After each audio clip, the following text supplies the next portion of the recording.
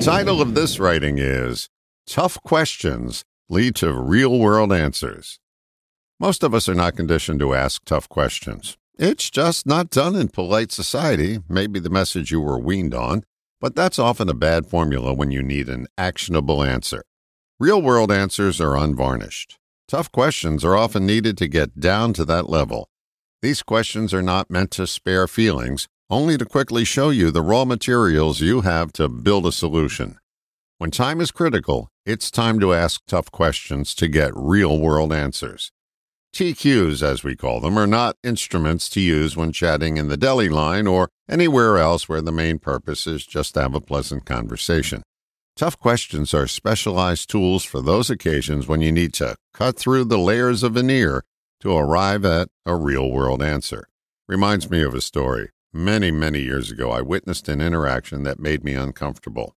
A woman was seeking help in solving a long-term problem that was causing her untold heartache.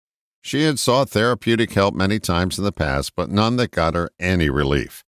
The therapist I watched attempting to help her was walking her down a gentle path, but was getting nowhere with his line of questioning. A little backstory. This woman was highly educated and wore it as a badge of honor and would counter almost every suggestion made to her with an indignant response as to why that wouldn't work. I was uncomfortable with her responses, but not as uncomfortable as to what I heard next.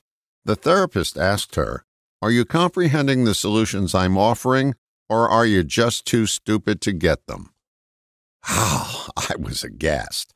My proper upbringing was roaring to the forefront and my body was filled with discomfort. But then a magical thing happened.